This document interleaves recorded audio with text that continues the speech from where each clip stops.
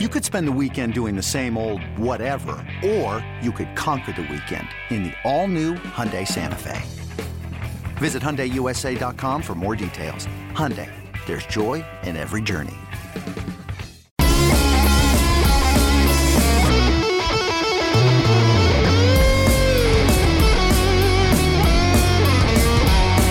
Are you ready to talk Padres baseball? We've got you covered. Now is the right time to bring back Padres Social Hour as we await the start of the regular season. Friar Faithful, get ready to sit back, relax, and join the conversation. Now, coming to you from everyone's homes around San Diego and beyond, it's Padres Social Hour with your host, Jesse Agler. And good evening. Welcome to another week of Padres Social Hour. I'm Padre broadcaster Jesse Agler, and we are here for you, trying to provide a little bit of pseudo-normalcy for you, talk a little baseball.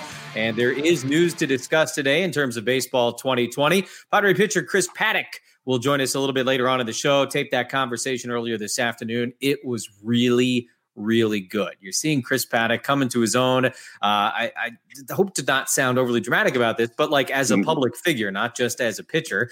We know what he can do on the mound, but he seems to be getting so much more comfortable sort of living the life of a big leaguer. And I think that comes across really nicely in the interview tonight. I'll be joined all show long by the following two gentlemen, lovely both. The 1976 National League Cy Young Award winner, the left-hander, number 35, Randy Jones. Yes, sir. Hey, guys, happy Monday, man. Happy Monday to you. What's up, Randy? You know, just every week you say, I'm going to learn, I'm going to introduce you first, so you don't have to follow the Cy Young Award winner. And here we are again. You know, just the as soon as you started, who has no business being on the show. You cannot introduce a Cy Young Award winner second. That is stupid. He makes a fair counterpoint. Yeah, it's a lose-lose, really. Lose-lose. It's definitely. Maybe the argument is just that I shouldn't be on the show, period. So that's anybody with a 7 3/4 head, you bet you should be on the show. You know what? I told you that in confidence, and I thought that was between us. And I could have said 5'8". All right, I could have. No, all right. You could have. Good times. Happy Monday, buddy. Good to see you. Yeah, I love you guys. Get ready for 45 to 60 minutes of Randy trying to goad Brady into coming over to his house and doing yard work. That's what we have in store, in addition to the Chris Paddack interview and everything else.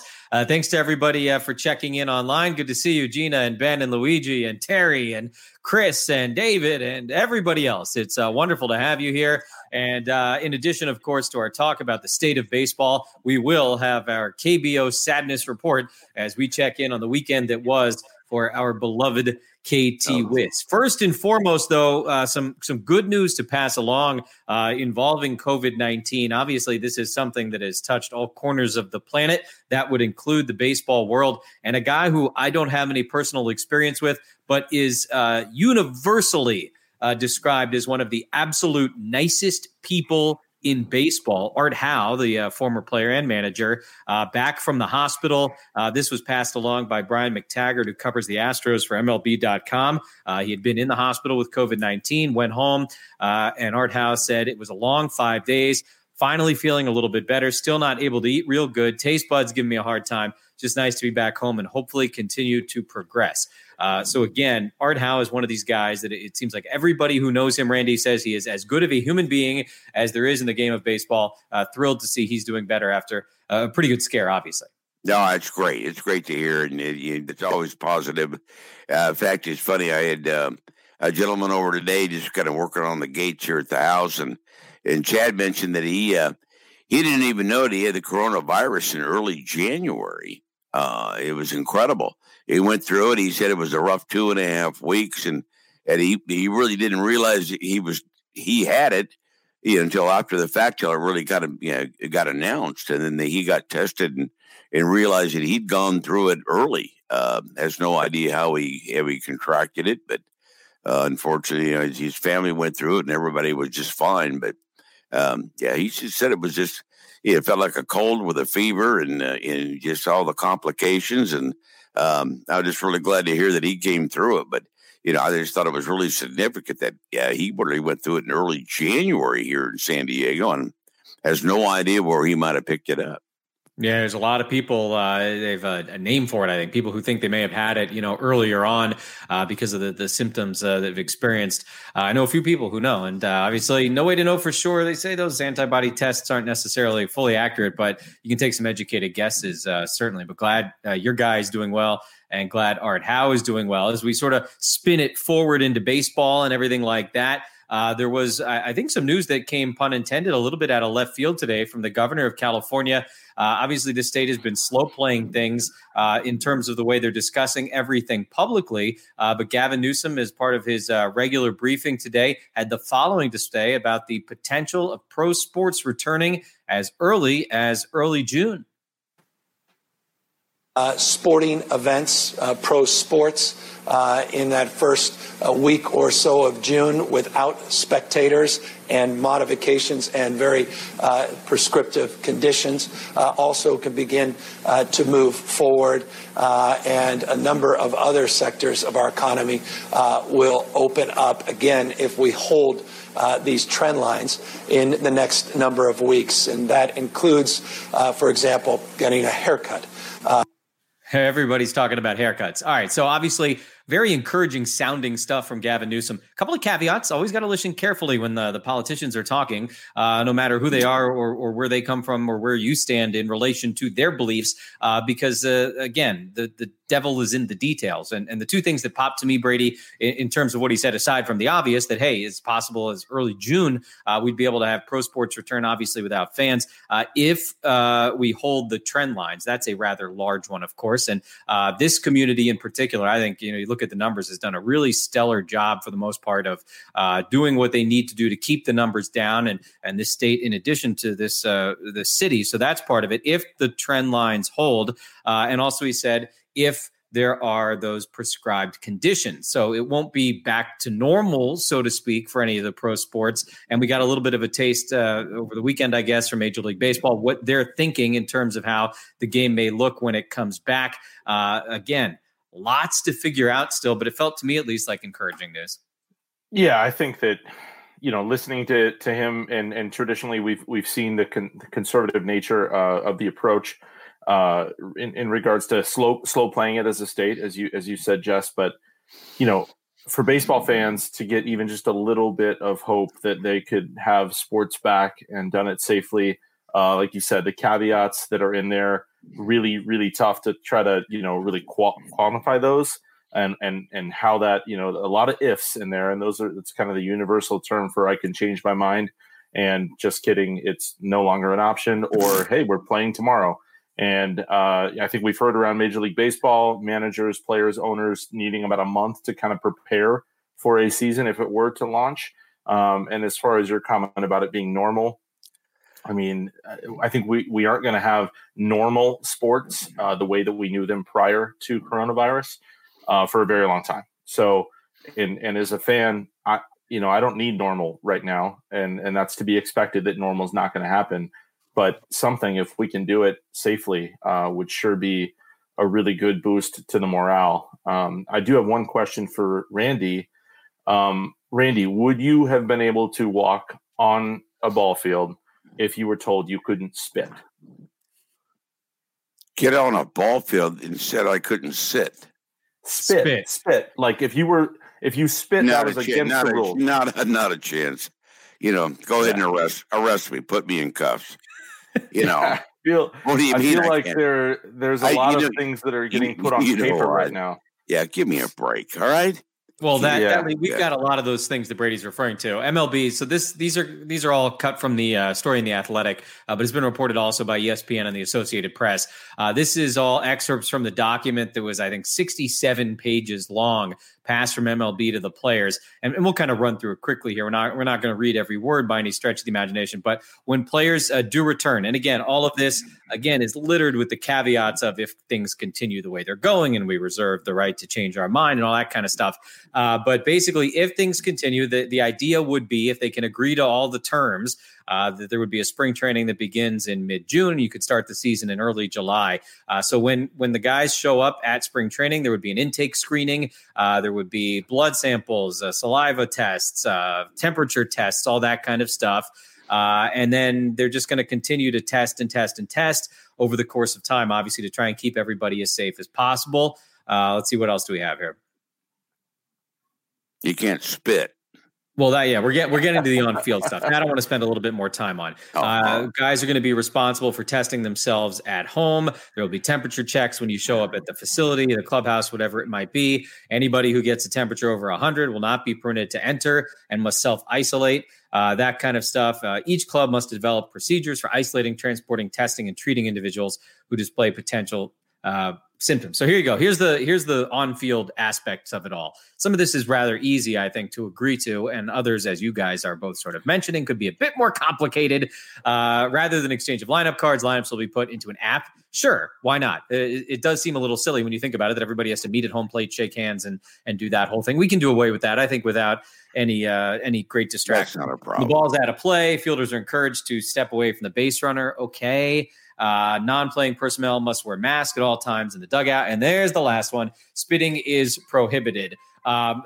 Randy, as you were just saying, not going to happen. And also, I guess it's just kind of an impossible thing. Spitting is not generally something that guys are thinking about doing. It's just something that they do because they've been doing it forever, as gross and as unsanitary as it might be. It's just sort of a thing, you don't realize you're doing it. You don't necessarily recognize you're doing it. You're just doing it. So I guess the important thing to remember here is that this is a draft, right? This is a proposal. This is something sent from the league to the players as a starting point, and it's not necessarily going to be the end point. But there's plenty here, Randy, I think that the players could probably pick at. Oh, sure. But I mean, as far as the spitting thing, I mean, come on now. We've already tested you. Hey, you're not sick. You're on the field. I didn't say spit on each other. I just, but, you tell a ball player not to spit before he gets in the box or, gets on the mound to throw a pitch. I ain't buying it. It's just, there's too much adrenaline flying around and there's going to be some spitting going on. And there's no doubt about that. It's just, nature of the business. And I think I read no sunflower seeds. Yeah. I mean, you're going to have some guys going through rehab through this, gentleman. Good Lord. I mean, I don't think they've even stopped that now. A lot of these guys, there's an addiction there to some of this stuff. But, I think we can get through all that. I think baseball has a lot more issues about general rules and how this is all going to be configured. Everybody's revenue sharing. That's got to be resolved. A lot of these things have to be resolved before we can play baseball. It's not going to be easy, but it's definitely doable. And I think the consensus is everybody wants it to come back. Everybody wants to play baseball. Everybody wants to see baseball. And that's the positive thing that, that's the motivating factor to get this all done. I don't care if it's 144 pages. You can put whatever you want to, but, we'll get it done, gentlemen, if we can just get on the field.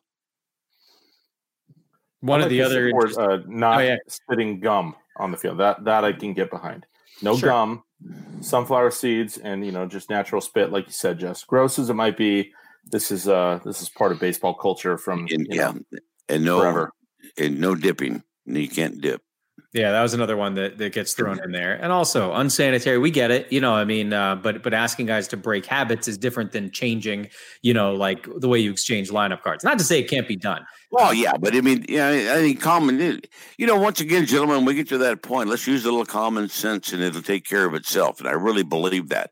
And I think all the players and everybody else will in this game in doing it. It's just, does that mean you get to wear a mask? You want to yell at the umpire about a ball or strike? I mean, are you going to have your mask, like you're going to throw it up so you can yell at somebody?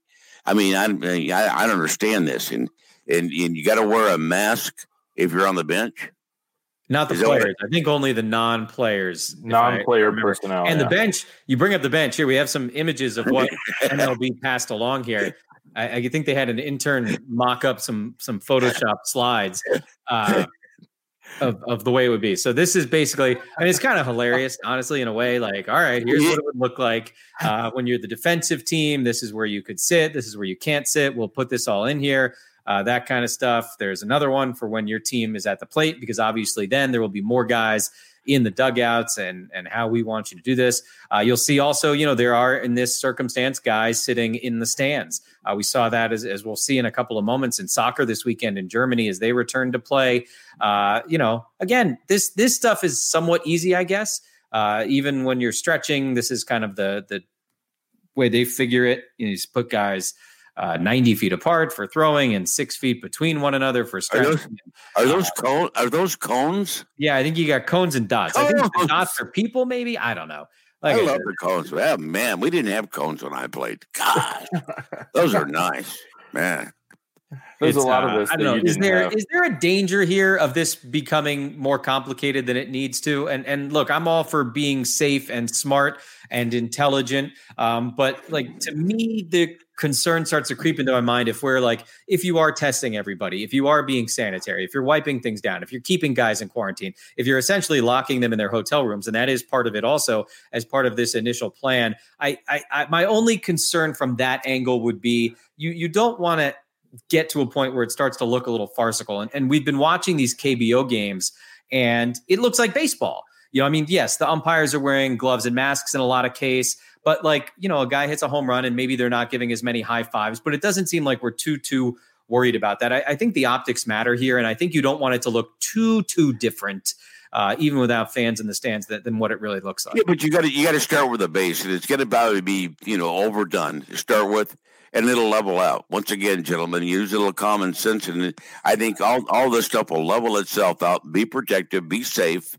We understand, we respect that, but also I think it might be a little bit too far to one side to start with. But it'll settle in, let's do 25, 30 games. And I bet it gets pretty much, routine what we're going to be doing. That's fair. Yeah, and I think that I get, like you said, farcical, Jess. It's you have to make sure that you're not doing things for the look to appear that you're doing, like this 90 feet catch and being staggered 6 feet. It's like, if you got tested into the facility, really, if we're at a place where, we don't feel that it's safe to do it, then you shouldn't do it. If you feel safe, then you should be able to play catch with your teammate and be able to sit next to them in a dugout. And, looking at those graphs and the way they have them staggered in the dugout, man, that's not going to work. Let's take an example of how often, Randy, do you see a third base coach actually standing in that little box that they make in the lines? Never. If you want an example of what ball players will do to follow those rules, just start with the third base coach and where they've been. And that's a great example of how those rules, I feel like, will be accepted. So, if we get to a place where we can do it safely, then let's just do it. But to have these extra, it feels like a little bit of overkill. I think for show. Guys, I think if you test everybody and everything we're going to do and be as safe as we can, and the game starts, don't overreact to this. I think we got to use a little common sense about that. You can. I think you're going to get a lot closer than you think, and like you said, the high fives, and what are you going to do? You can't take the shortstop out. You can't slide into second base. What's going to be the deal? Can't slide into home. What's the deal? You stop 10 feet from home plate. Give me a break.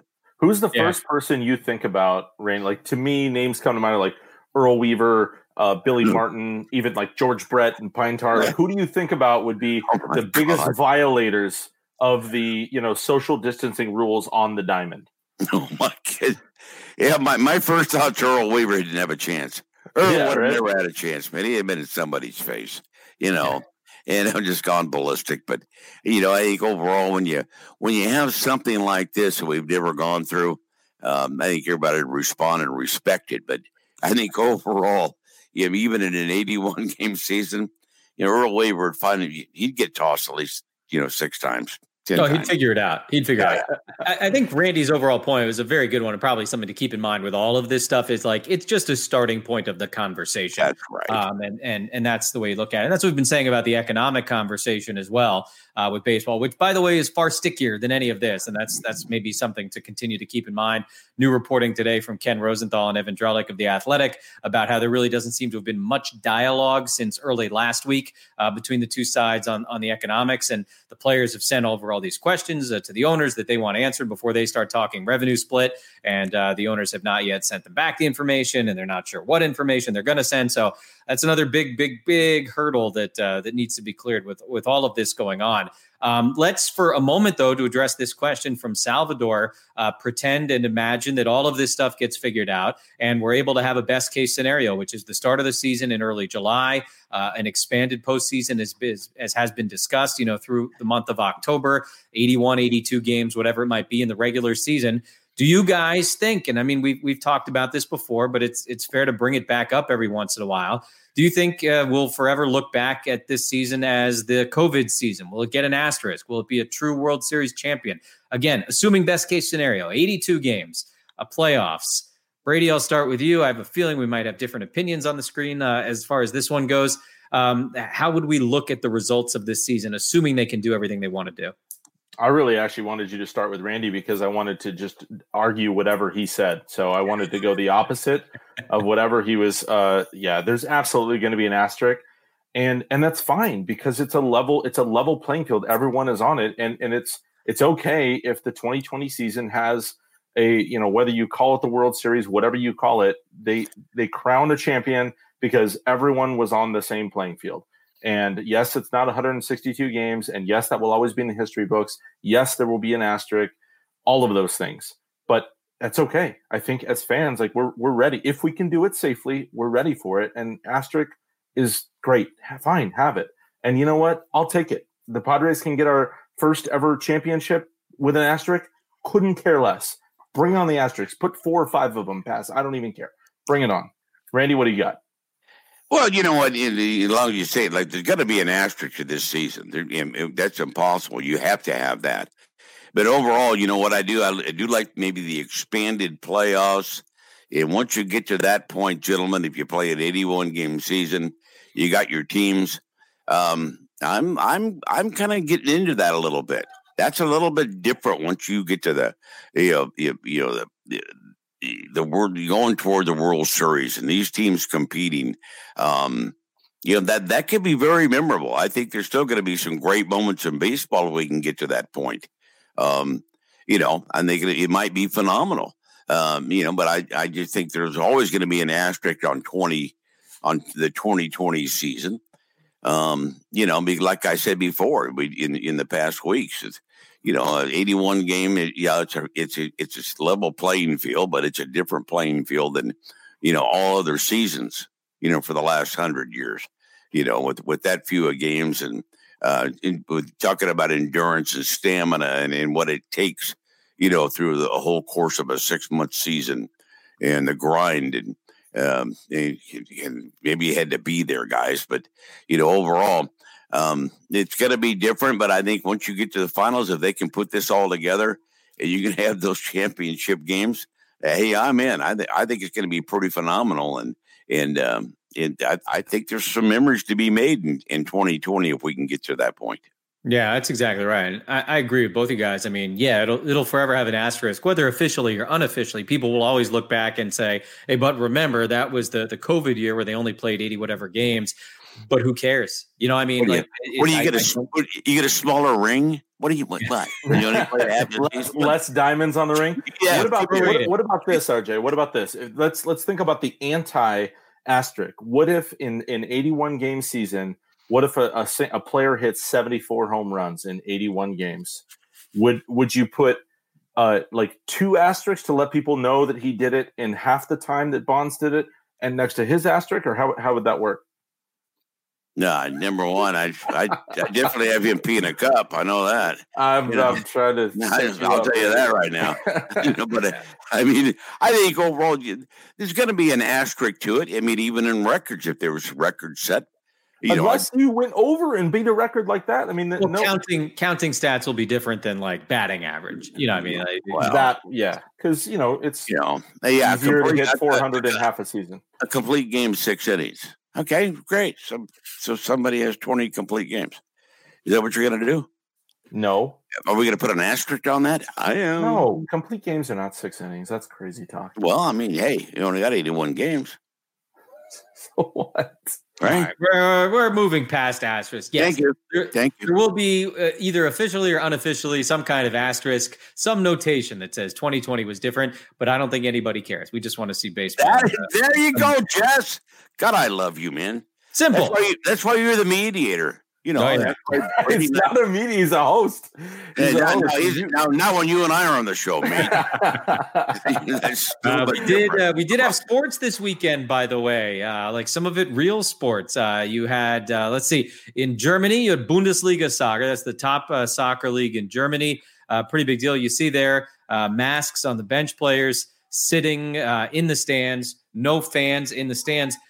Social distancing celebration. But with all of this going on, like the action looked like the action. You go elbows, obviously, you're not doing high fives, that kind of stuff. But like, you know, watching it for a couple of minutes, you wouldn't necessarily remember that something was different. NASCAR held a race at Darlington.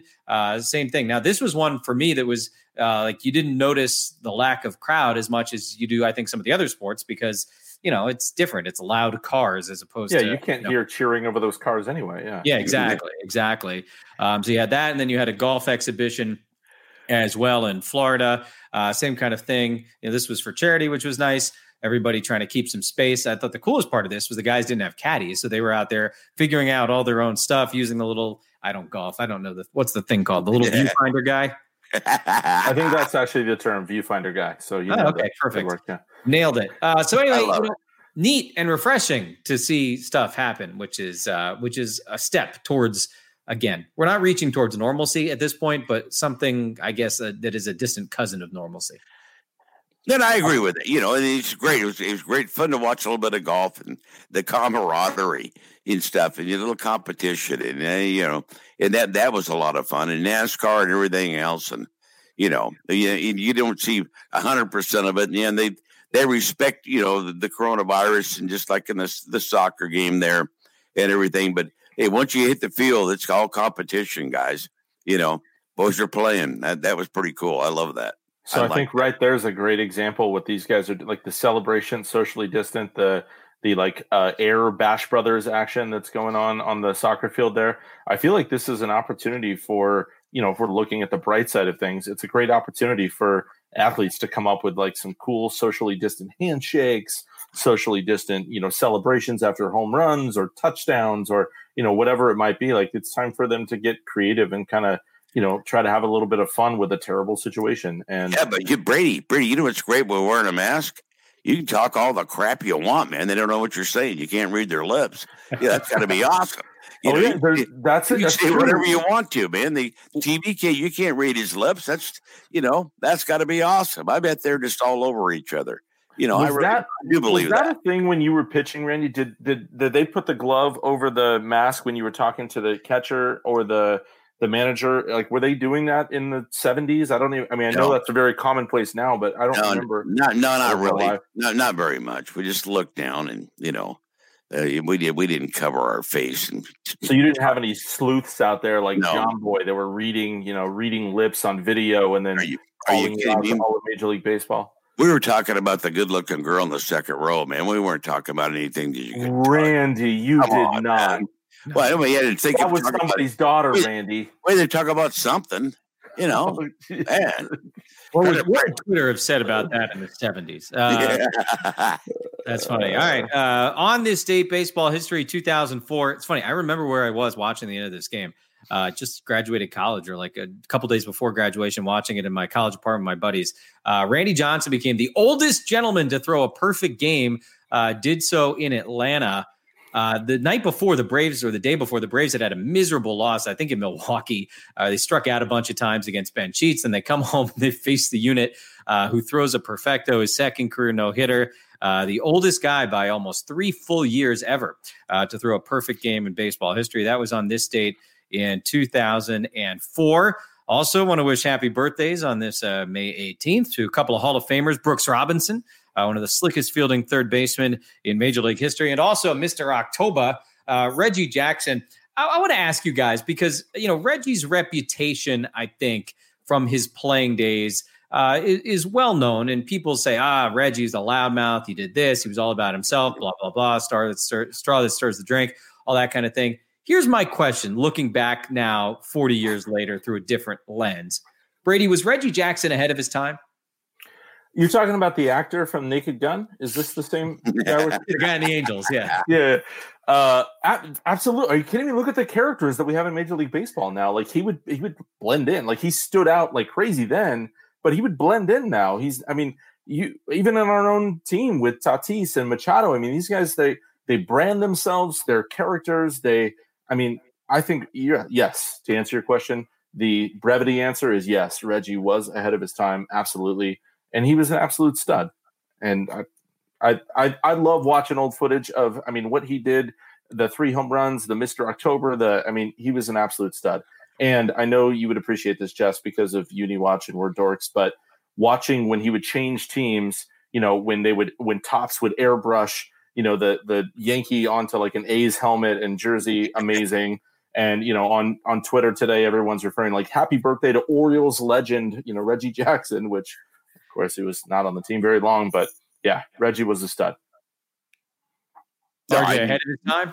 No doubt. Yeah, he was really ahead of his time. And we had a lot of characters at that point in time.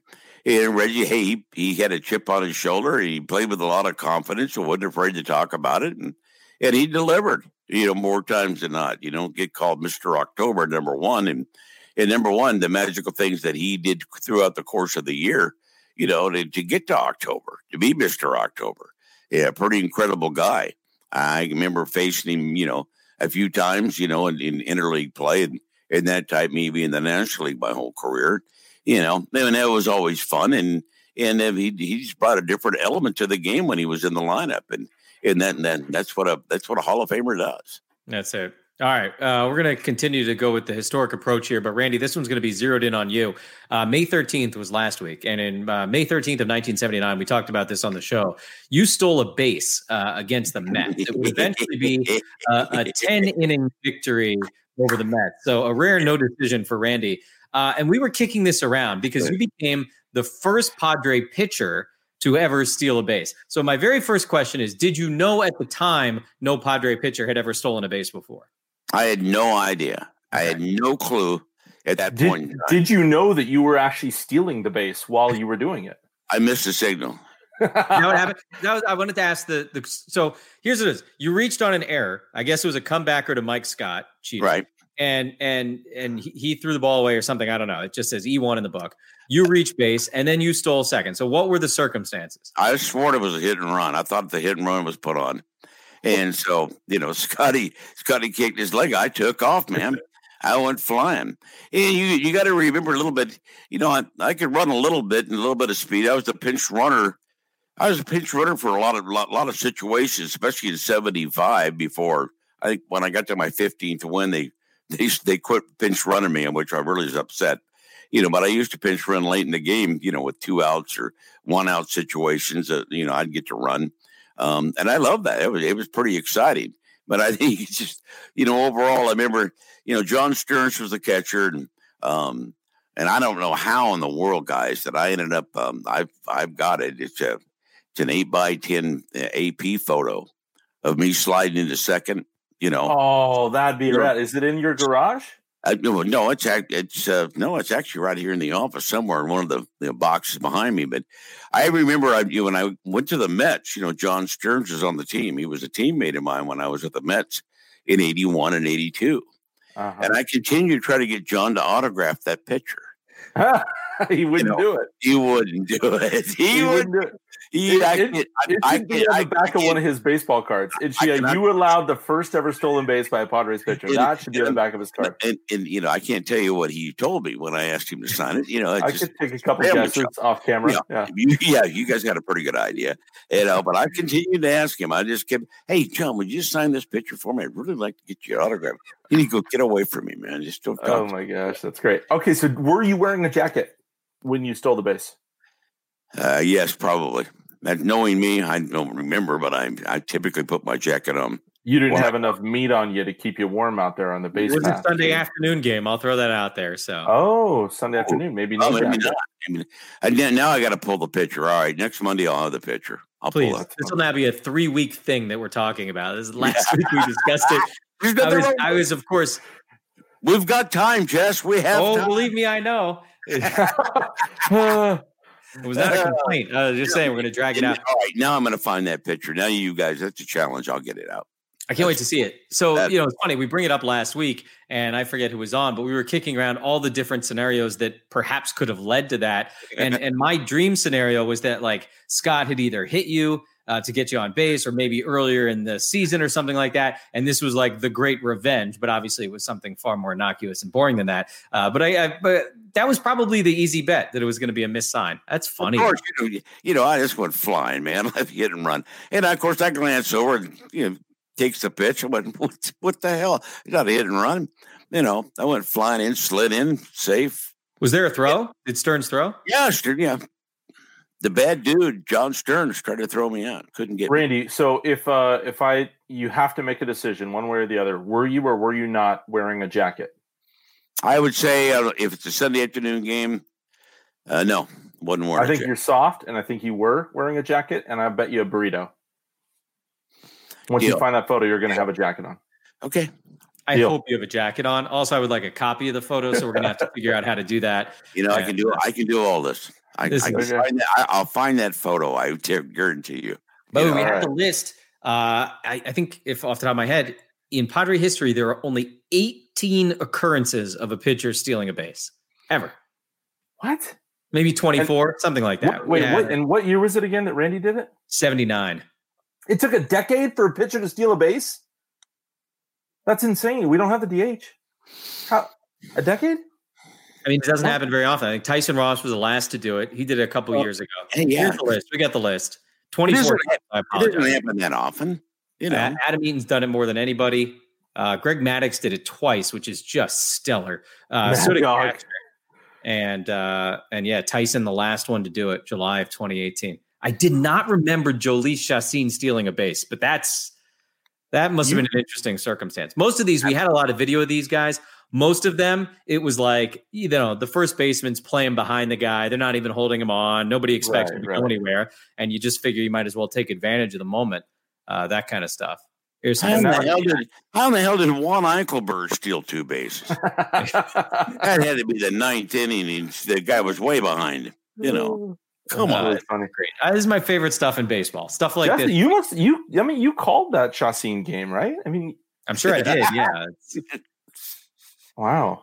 I don't think we had Chacín. Really cool. I'll go back and I'll find my book. I've got my book. I'm sure I made a little note as to what the heck happened from 2017. We'll do that in 2 weeks. Give it some time. Give Randy some time to find that photo that he's definitely wearing a jacket. I will find that photo. That's awesome. That's get Chacín on the phone. It'll be a really big deal. We'll make some fun with it. All right, let's head out to Korea for our KBO sadness report. That's what I had to rename it last week after the Wiz had 4 consecutive one-run losses, including 3 consecutive extra inning losses. But you know what, Vic and Dory, you got nothing to frown about this weekend because our Wiz put the brooms out and they swept the Samsung Lions, and they did so just like big time. Friday night, a 14-6 win.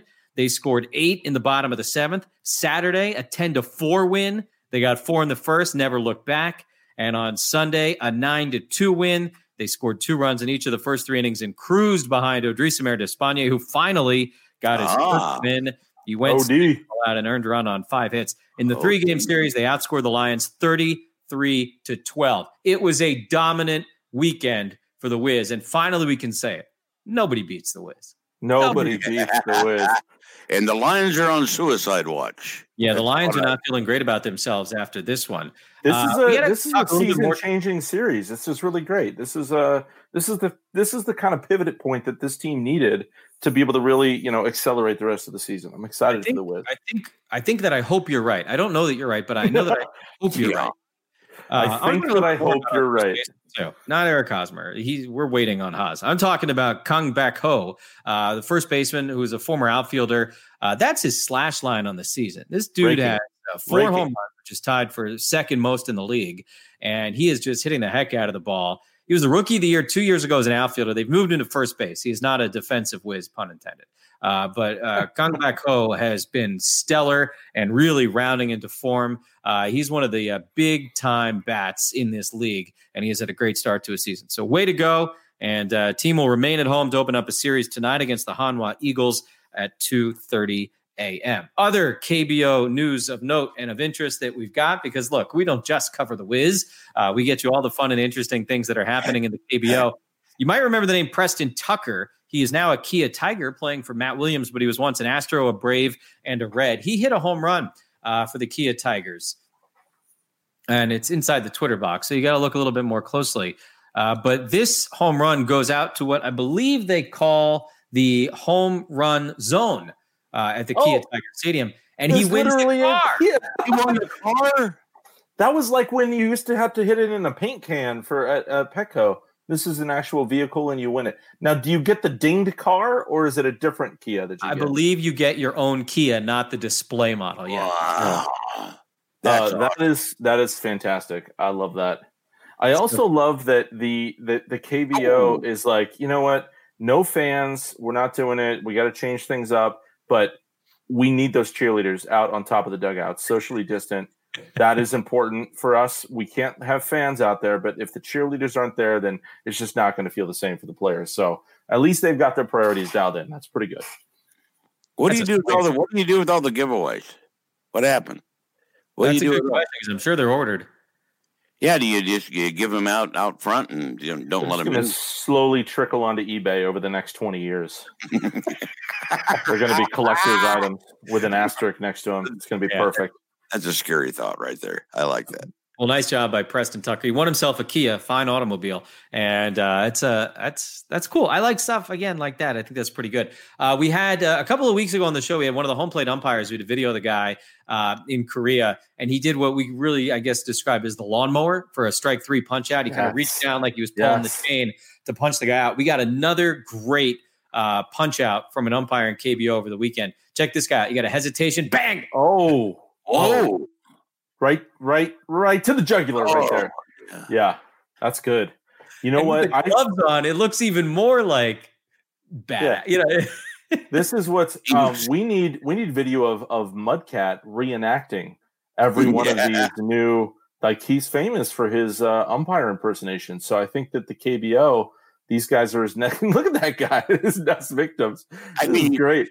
Hey, you know what I really like about that too is that with that social distancing, he looks like he's about 10 feet away, ringing him up. Look at that. That's a good point. He's way back there, man. For the back usually, right?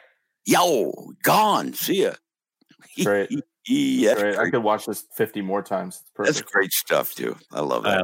I love it. We'll definitely work on that Mudcat video too. We'll have him do all the great KBO umpires. Last highlight from South Korea from the weekend. Hanwha, the team that the Wiz are hosting beginning tonight at 2:30 a.m. local time, they won their Sunday game in dramatic fashion. It's the world famous, you see it only once every couple of years, it feels like, balk-off. So this, first of all, he goes into the windup. There's a guy on third base. What are you doing? This is a 4-4 game in the 11th inning, and he balks in the winning run. Tries to state his case. He cannot. It's a balk. Game over. Bad way to lose. So let me ask both of you. Randy, what is the worst possible poor guy? My God. He's devastated. Way to lose a game. Oh, man. I don't know. I feel like a balk-off is pretty, yeesh. It's pretty much self-inflicted. Well, and look, the batter, he doesn't even wait for the ball to cross the plate, and he's already like, he just balked. He just balked, yeah. The umpire's ringing him up. Yeah, the umpire missed it completely behind the plate. Yeah. I mean, I guess you could, if you got creative, you could come up with a couple of ways that were worse, like as the catcher, maybe you were faking a throw to first or third, and in the fake, you accidentally lost your grip and it went taken off, and then the runner got home. I mean, there's probably a lot of, if you got really creative, a lot of ways you could lose, but I mean, look at his face. That says it all right there. But that's the face of the KBO sadness report right there. There's when they leave you on the field and you get an L, guys, I don't care what it is. It's just ugly. Been there, done that. I don't care, but you threw somebody's legs or throw the ball away or miss a fly ball. I pretty much seen it all, but you're just walking off the field shaking your head. You never lost a game in a balk-off, Randy. Negative. No. That's hard to do. I lost a shutout. I lost a shutout with a balk, but I never lost a game. You had a shutout and you balked in a guy from third?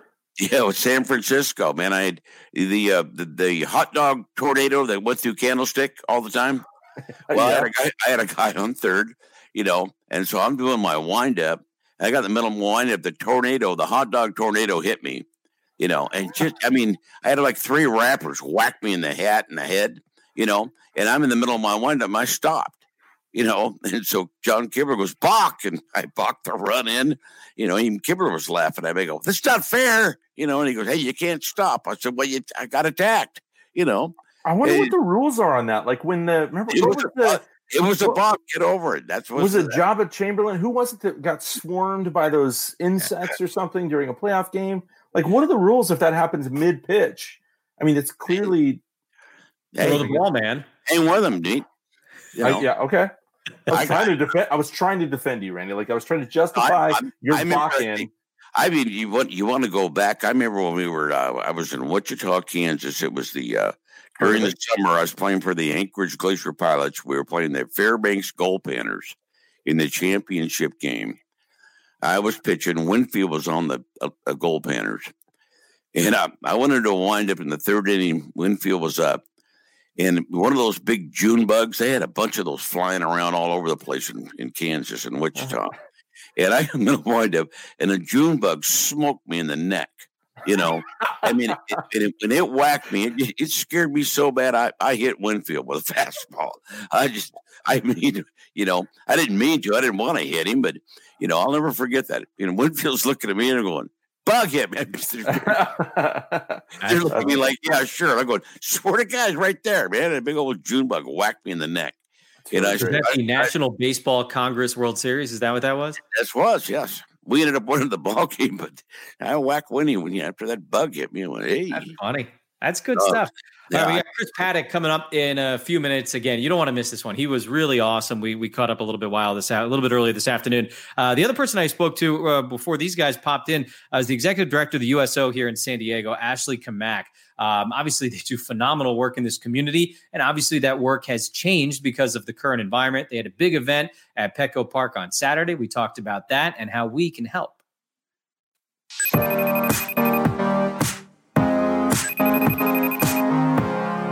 Ashley, thank you so much for taking a few minutes for us, and thank you for everything you do for the military community here in San Diego. Saturday was Armed Forces Day, and a pretty big event, it seemed like, at Petco Park. Tell us a little bit about what you guys were able to pull off.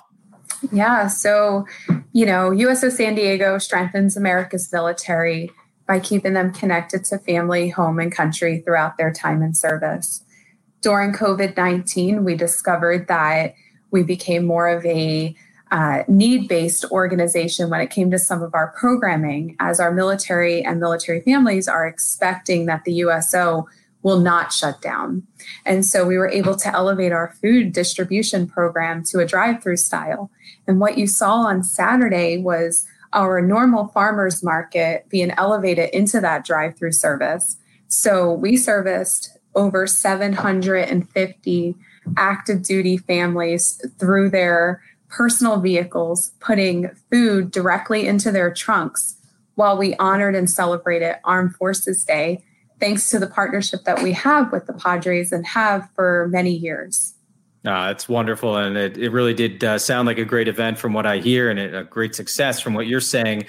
During normal times, if we can even remember those at this point, what other services let us know that you guys provide on kind of a regular basis? Yeah, so with our farmers market, that has been something we have done for many years in partnership with the San Diego Food Bank. And so we do it as a way to have the military understand that we know that the cost of living in San Diego is extremely high, and that our active duty deserve to have resources that are ready available for them. So right now we have a lot of grocery type of programming happening in a drive-through capacity. To go back to the Saturday event, we know that we serviced over 2,000 total service member families. So when you are looking at a number like that, our strategy is to be able to put the food on the table for the whole family, quality food. This is our military, so we want to make sure that they have the most beautiful produce and bonus items that we can gather from our community partners and corporate partnerships. So 700 cars come through with a rough figure, because it's Monday morning, Monday afternoon, it's around 2,100 total people served just on that one event. Throughout the year, we have all kinds of programming, but during COVID-19, we've had to put that programming into the drive-through, but also in a virtual capacity. So people are following our social media and our website to learn everything that's happening day to day. And it's a collection of things. So the distribution on Saturday is drive-through, they're at home with their families, and they're able to receive the items. But the services that happen all week long, it's a variety. So we go to the installations and we provide direct support to the commands itself. We go there and we provide essential toiletries for troops in quarantine and isolation, coming in and out of deployment rotations. We go to the installations and provide groceries. My sign just fell. Real-time problems here. And so we're going direct to the installation. In conjunction to that, you have families who are looking for quality programming that can help a military spouse still continue to look for work and employment and build skill sets, to military children who want to learn virtual ways to engage with STEM activities or story times. Our county is going through a lot right now, but the USO is standing alongside the service members and their families to continue to do what we always do, but now in just a slightly altered capacity. Let me tell you, if we had a nickel for every time somebody had a sign fall down or a dog bark or a kid run into the room screaming, we'd be very wealthy. So certainly don't worry about that. We all understand. I'm happy to be part of the club now. Yeah, exactly. You're official. You're official. Obviously, as a nonprofit, donations are a big part of it. Volunteer is a big part of it. Where can people get more information if they want to find a way to help out that works for them? Yeah, so we are a 501c3 organization, so we are funded through community and corporate partnership, but definitely funded off of donation. If people want to find out how they can donate or how they can become a volunteer, please visit usosandiego.org. That website is going to give you all the answers to programs we're doing, how you can engage, very specific to what your background may be. But also how you can engage monetarily so that we can help raise the funds that help the local troops and their families. Important to know that our local funding stays local, and we're able to address the needs within our community, and we're able to apply action immediately back to the community locally. Awesome. Well, just absolutely stellar work you all are doing on a regular basis, even more so now. Neat to see the ways the USO, like so many of us, have adapted to these current times to make sure that they still are able to fulfill their mission. Ashley, thank you so much for your time, for everything you do, and good luck here moving forward. Yes, thank you so much for having us. And we just want to say not only thank you to the Padres for your continued support of the local military, but also supporting our mission. And of course, the community that wraps their arms around the military. We're all in this together. I saw that sign right there on Petco Park, very high up. And I truly believe that we can do better if we, are cohesively doing it together. So thank you guys for doing that for us and having us today. Ashley Kamak of the USO here in San Diego. Thanks again to her and to everybody at the USO. Before we get to Chris Paddock, one more as we bring back Randy and Brady. Good to see you're both here. We had an issue with Mudcat on Thursday. He just disappeared after one of the interviews. So I'm glad that you're both here. RJ, I know you're big on TikTok. You're doing a lot of dancing on TikTok. I saw this one going around, though. I need to understand how this worked. Brady, you seem like the kind of person who could perhaps explain this to me. That's the Minnesota Twins logo. I don't know if it's rice or whatever it is, but she just had it on the piece of plywood, and then it looks like the Twins logo. Yeah, I'm obsessed with this. I saw this. I've watched it 50 times trying to figure out what it is. I have no idea. It's way more impressive than pancake art. I can tell you that. I don't. Yeah, again, maybe colored rice. At first, I thought maybe it was water, but clearly not by the way it hits back down.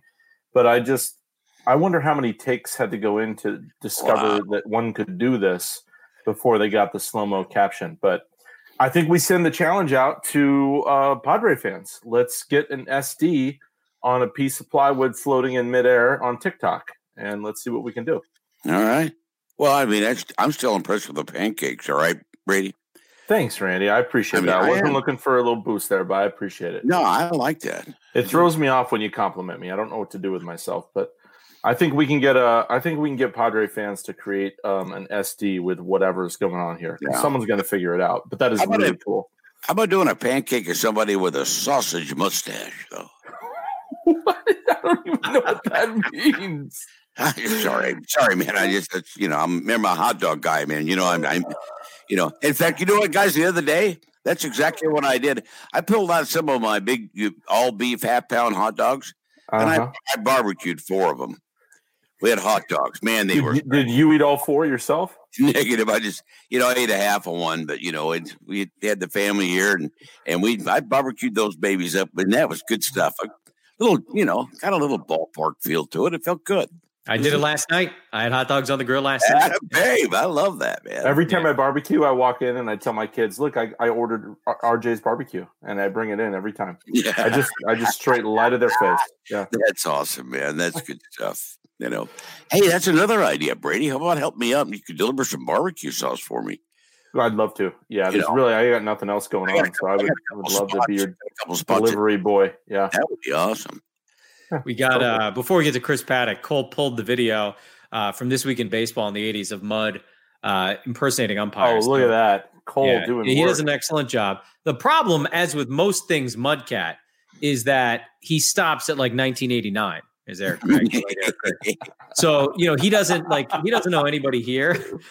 But boy, did he have the 80s all figured out. This is just some of the best stuff ever. But yeah, I say we have Mud reenact the best punch-outs from the KBO when this is all said and done. It's so perfect. And I don't know what's more perfect, the impressions or that flat top. Look at that flat top. That is just next level. Boom. Gosh, that's so good. Yeah. That actually was, oh man, that one was similar to the junk punch we saw on the other guy. That was, these are really good. I'm very impressed that Cole pulled this. Watch this. This is so good. Yeah. Oh my gosh. He really does a fantastic job. So let's run it back. Let's see if Butter can attack him while he's doing these. Dutch Renner, you got to step all the way back. That's got to be Dutch. Yeah. Yep. So Gary Carter was the catcher on that call too. That was yes, he was. Good. Nice. All right, so we've dragged it on long enough. We'll give you Chris Paddock now. Had the chance to catch up with him earlier today. Be prepared to be amazed by his setup. How about now? Well, Chris, great to see you. I know a lot of Padre fans feeling the very same way right now. It's just good to see your face. It makes a little bit of a normal feeling for us here. Before we get into anything else, I got to tell you, your setup is by far the best of anybody we've had on this show. That includes any of the hosts or the guests or anybody. I'm guessing this is where you do your Fortnite streaming. Thank you.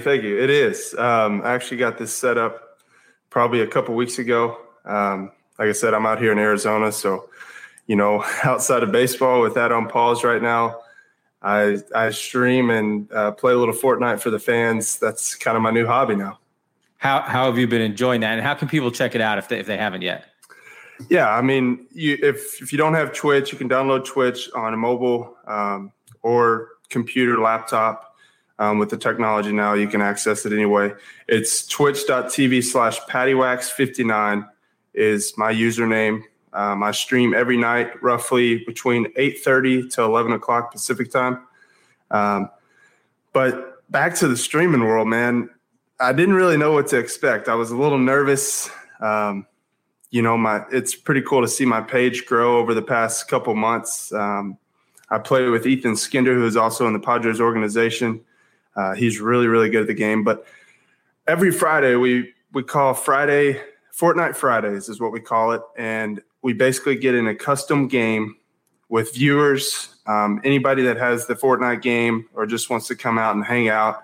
Y'all are all more than welcome to. But basically, we get into a game and we do duos or squads. And you have a chance to play with me. And, man, I've had some really cool experience with younger kids, seniors in high school, all the way up to dads. It's actually been pretty interesting. And honestly, for me personally, I've had some really cool experiences. One of my favorites, his name, the little kid's name was Jaden, 14-year-old kid out of New York.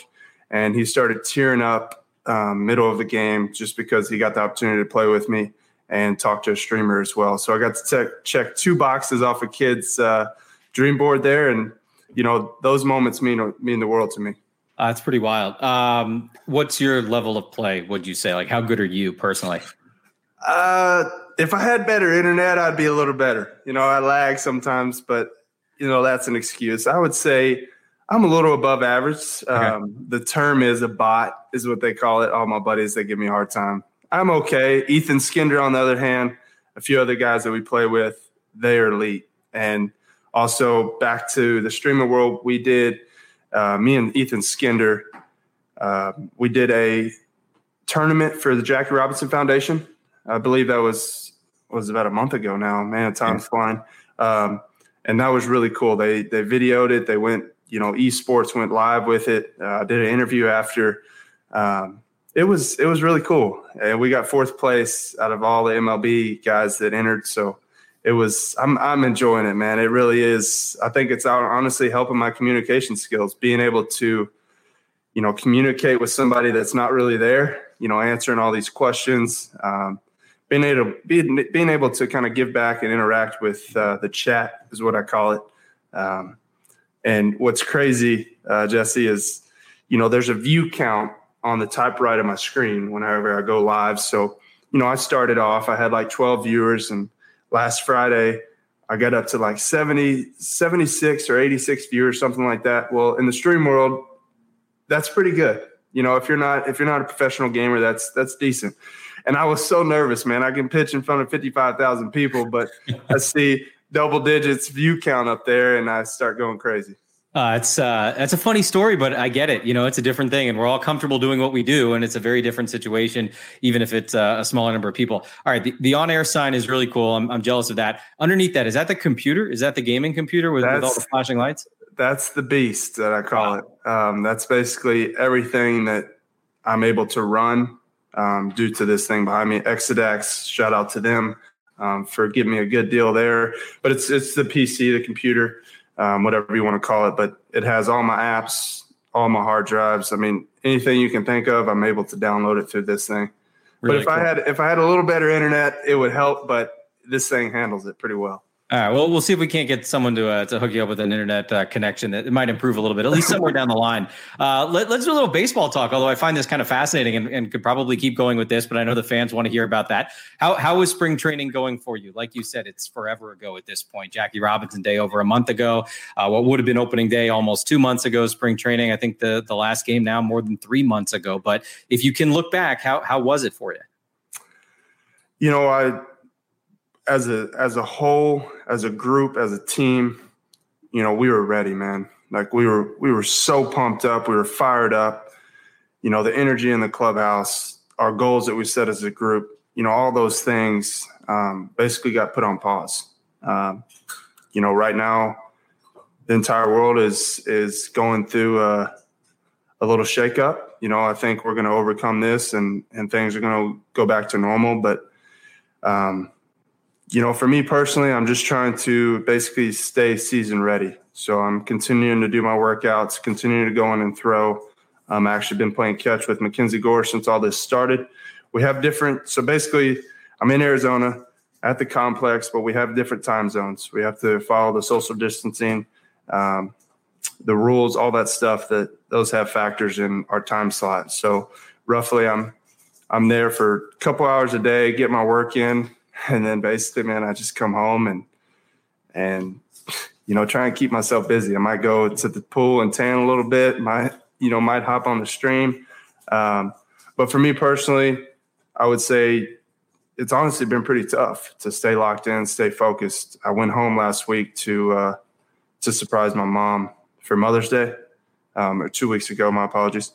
And it was good to see them. It's kind of like a restart button for me just to kind of remind myself why I do this every day.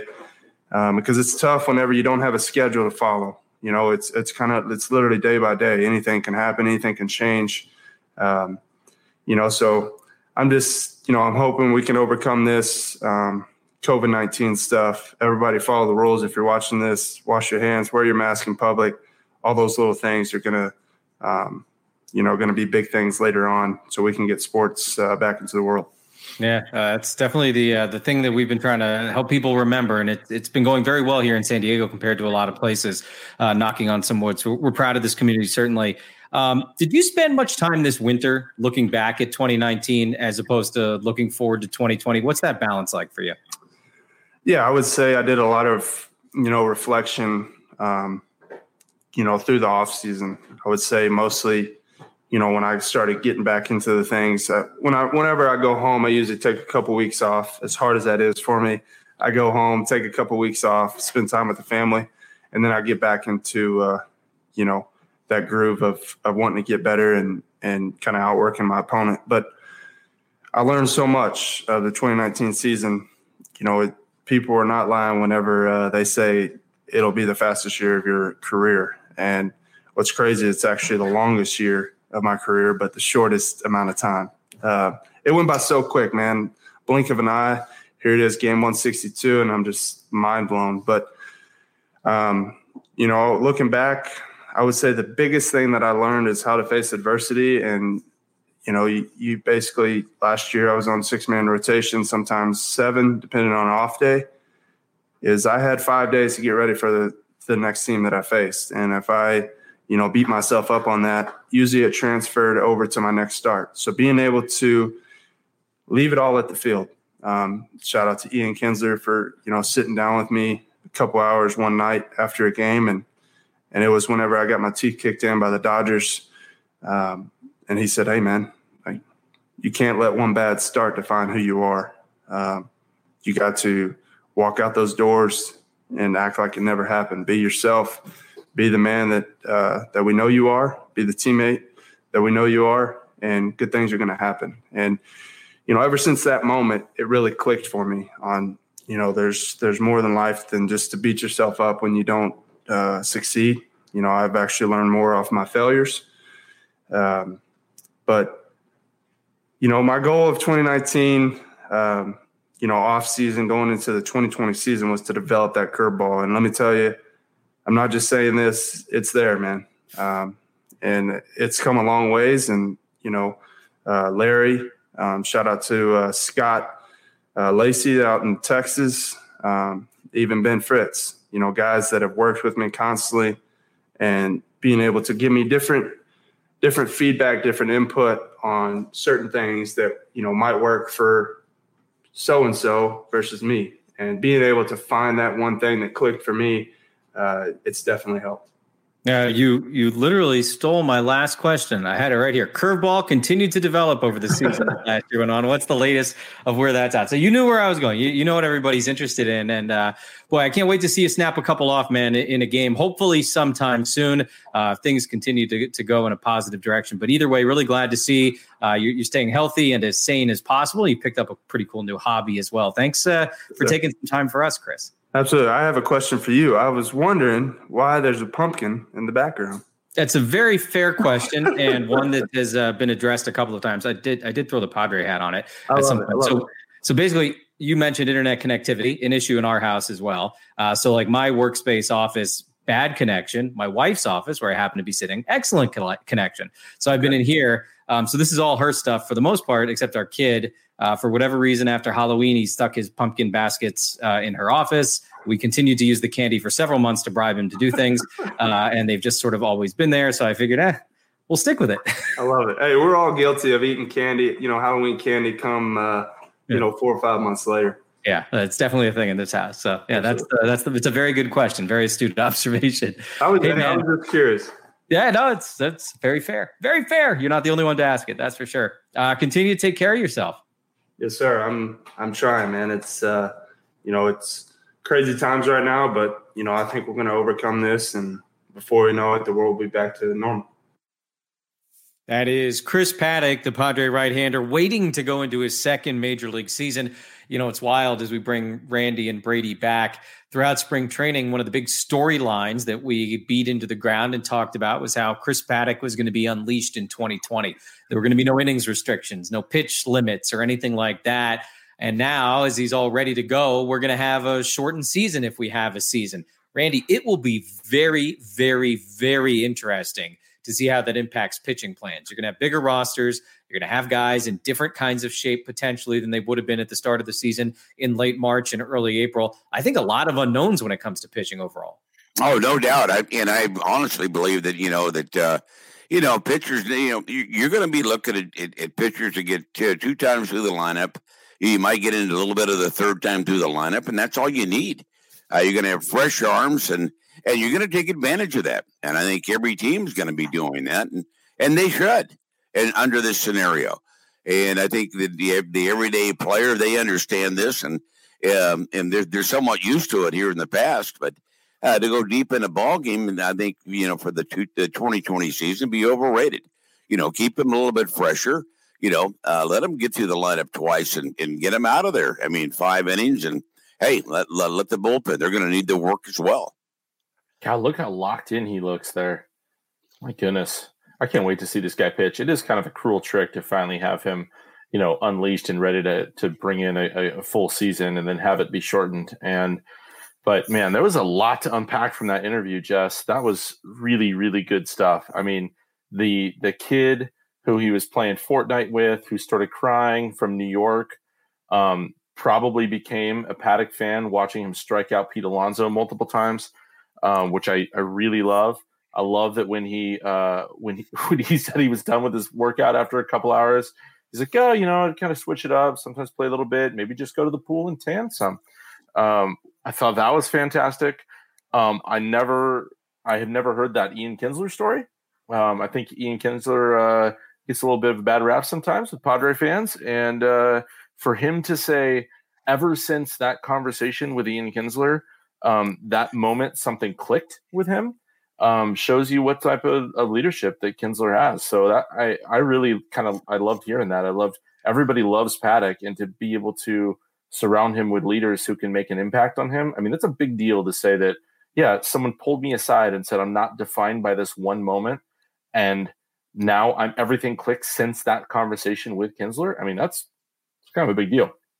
So I think a lot of big league ball players will have that one moment, some certain player, a veteran player, that pulled them aside, and said some meaningful words that that changed a lot of scenarios for them. I think we can all say that, and you'll never forget that scenario. And it's great that it was that early, for him, that Ian Kinsler could do that and reach this young man, and it makes all the difference in the world. Yeah, it was pretty cool, man. And just see, the spring training shots and just seeing the guys in brown got me extra pumped up as always, to the reminder. Look at him. Oh, and he's got that lion tattoo on his forearm too. Man, he's ready. He's ready. Get somebody out, for Christ's sake. The lion tattoo. Come on. Randy. Get everybody out. Get out of here, you guys. Well, come on. That lion tattoo has a little Pete Alonso tattoo right in the middle of it. It's hidden. You can't see it until you face him. So that's TMI. All right. Make stuff up. All right. That's how we're going to end this one. Randy and Brady, thank you both. Always a pleasure. Randy, please do find that photograph. I did. I'll have it with me. Trust me, I will. If nothing, Brady, come on out and you can help me go through the boxes. All right. Another invite. We have to make this happen. Shout out to the Bring Back the Brown guys. They brought back the Brown, and I'm rocking the tee. Jordan, Tony, appreciate you guys. This is awesome. I love that. A little West Side love right there. So good work, Brady, do you Twitch? No, I don't. This is one of the things where you and I are actually in the same boat. Like TikTok and Twitch, I might as well be your age. I don't know. I'm not into this stuff. So. I'll take that as a compliment, Brady. You should. Twinning.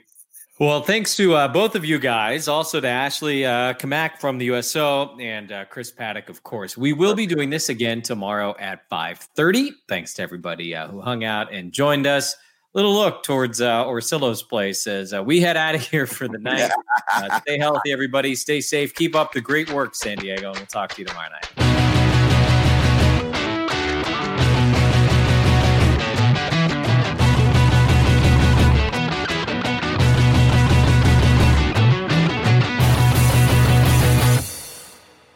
It's blazing hot outside. You get in your car to turn on the AC to get cold air pumping, but it blows hot air out. This issue is commonly caused by low refrigerant due to leaks in the AC system. You want an easy, all-in-one solution that will restore the cold air in no time. AC Pro Recharge Kits make restoring cold air easy for even those with zero DIY experience in less than 10 minutes. Save time and money versus going to a shop by picking up an AC Pro Recharge Kit today. Be a pro with AC Pro.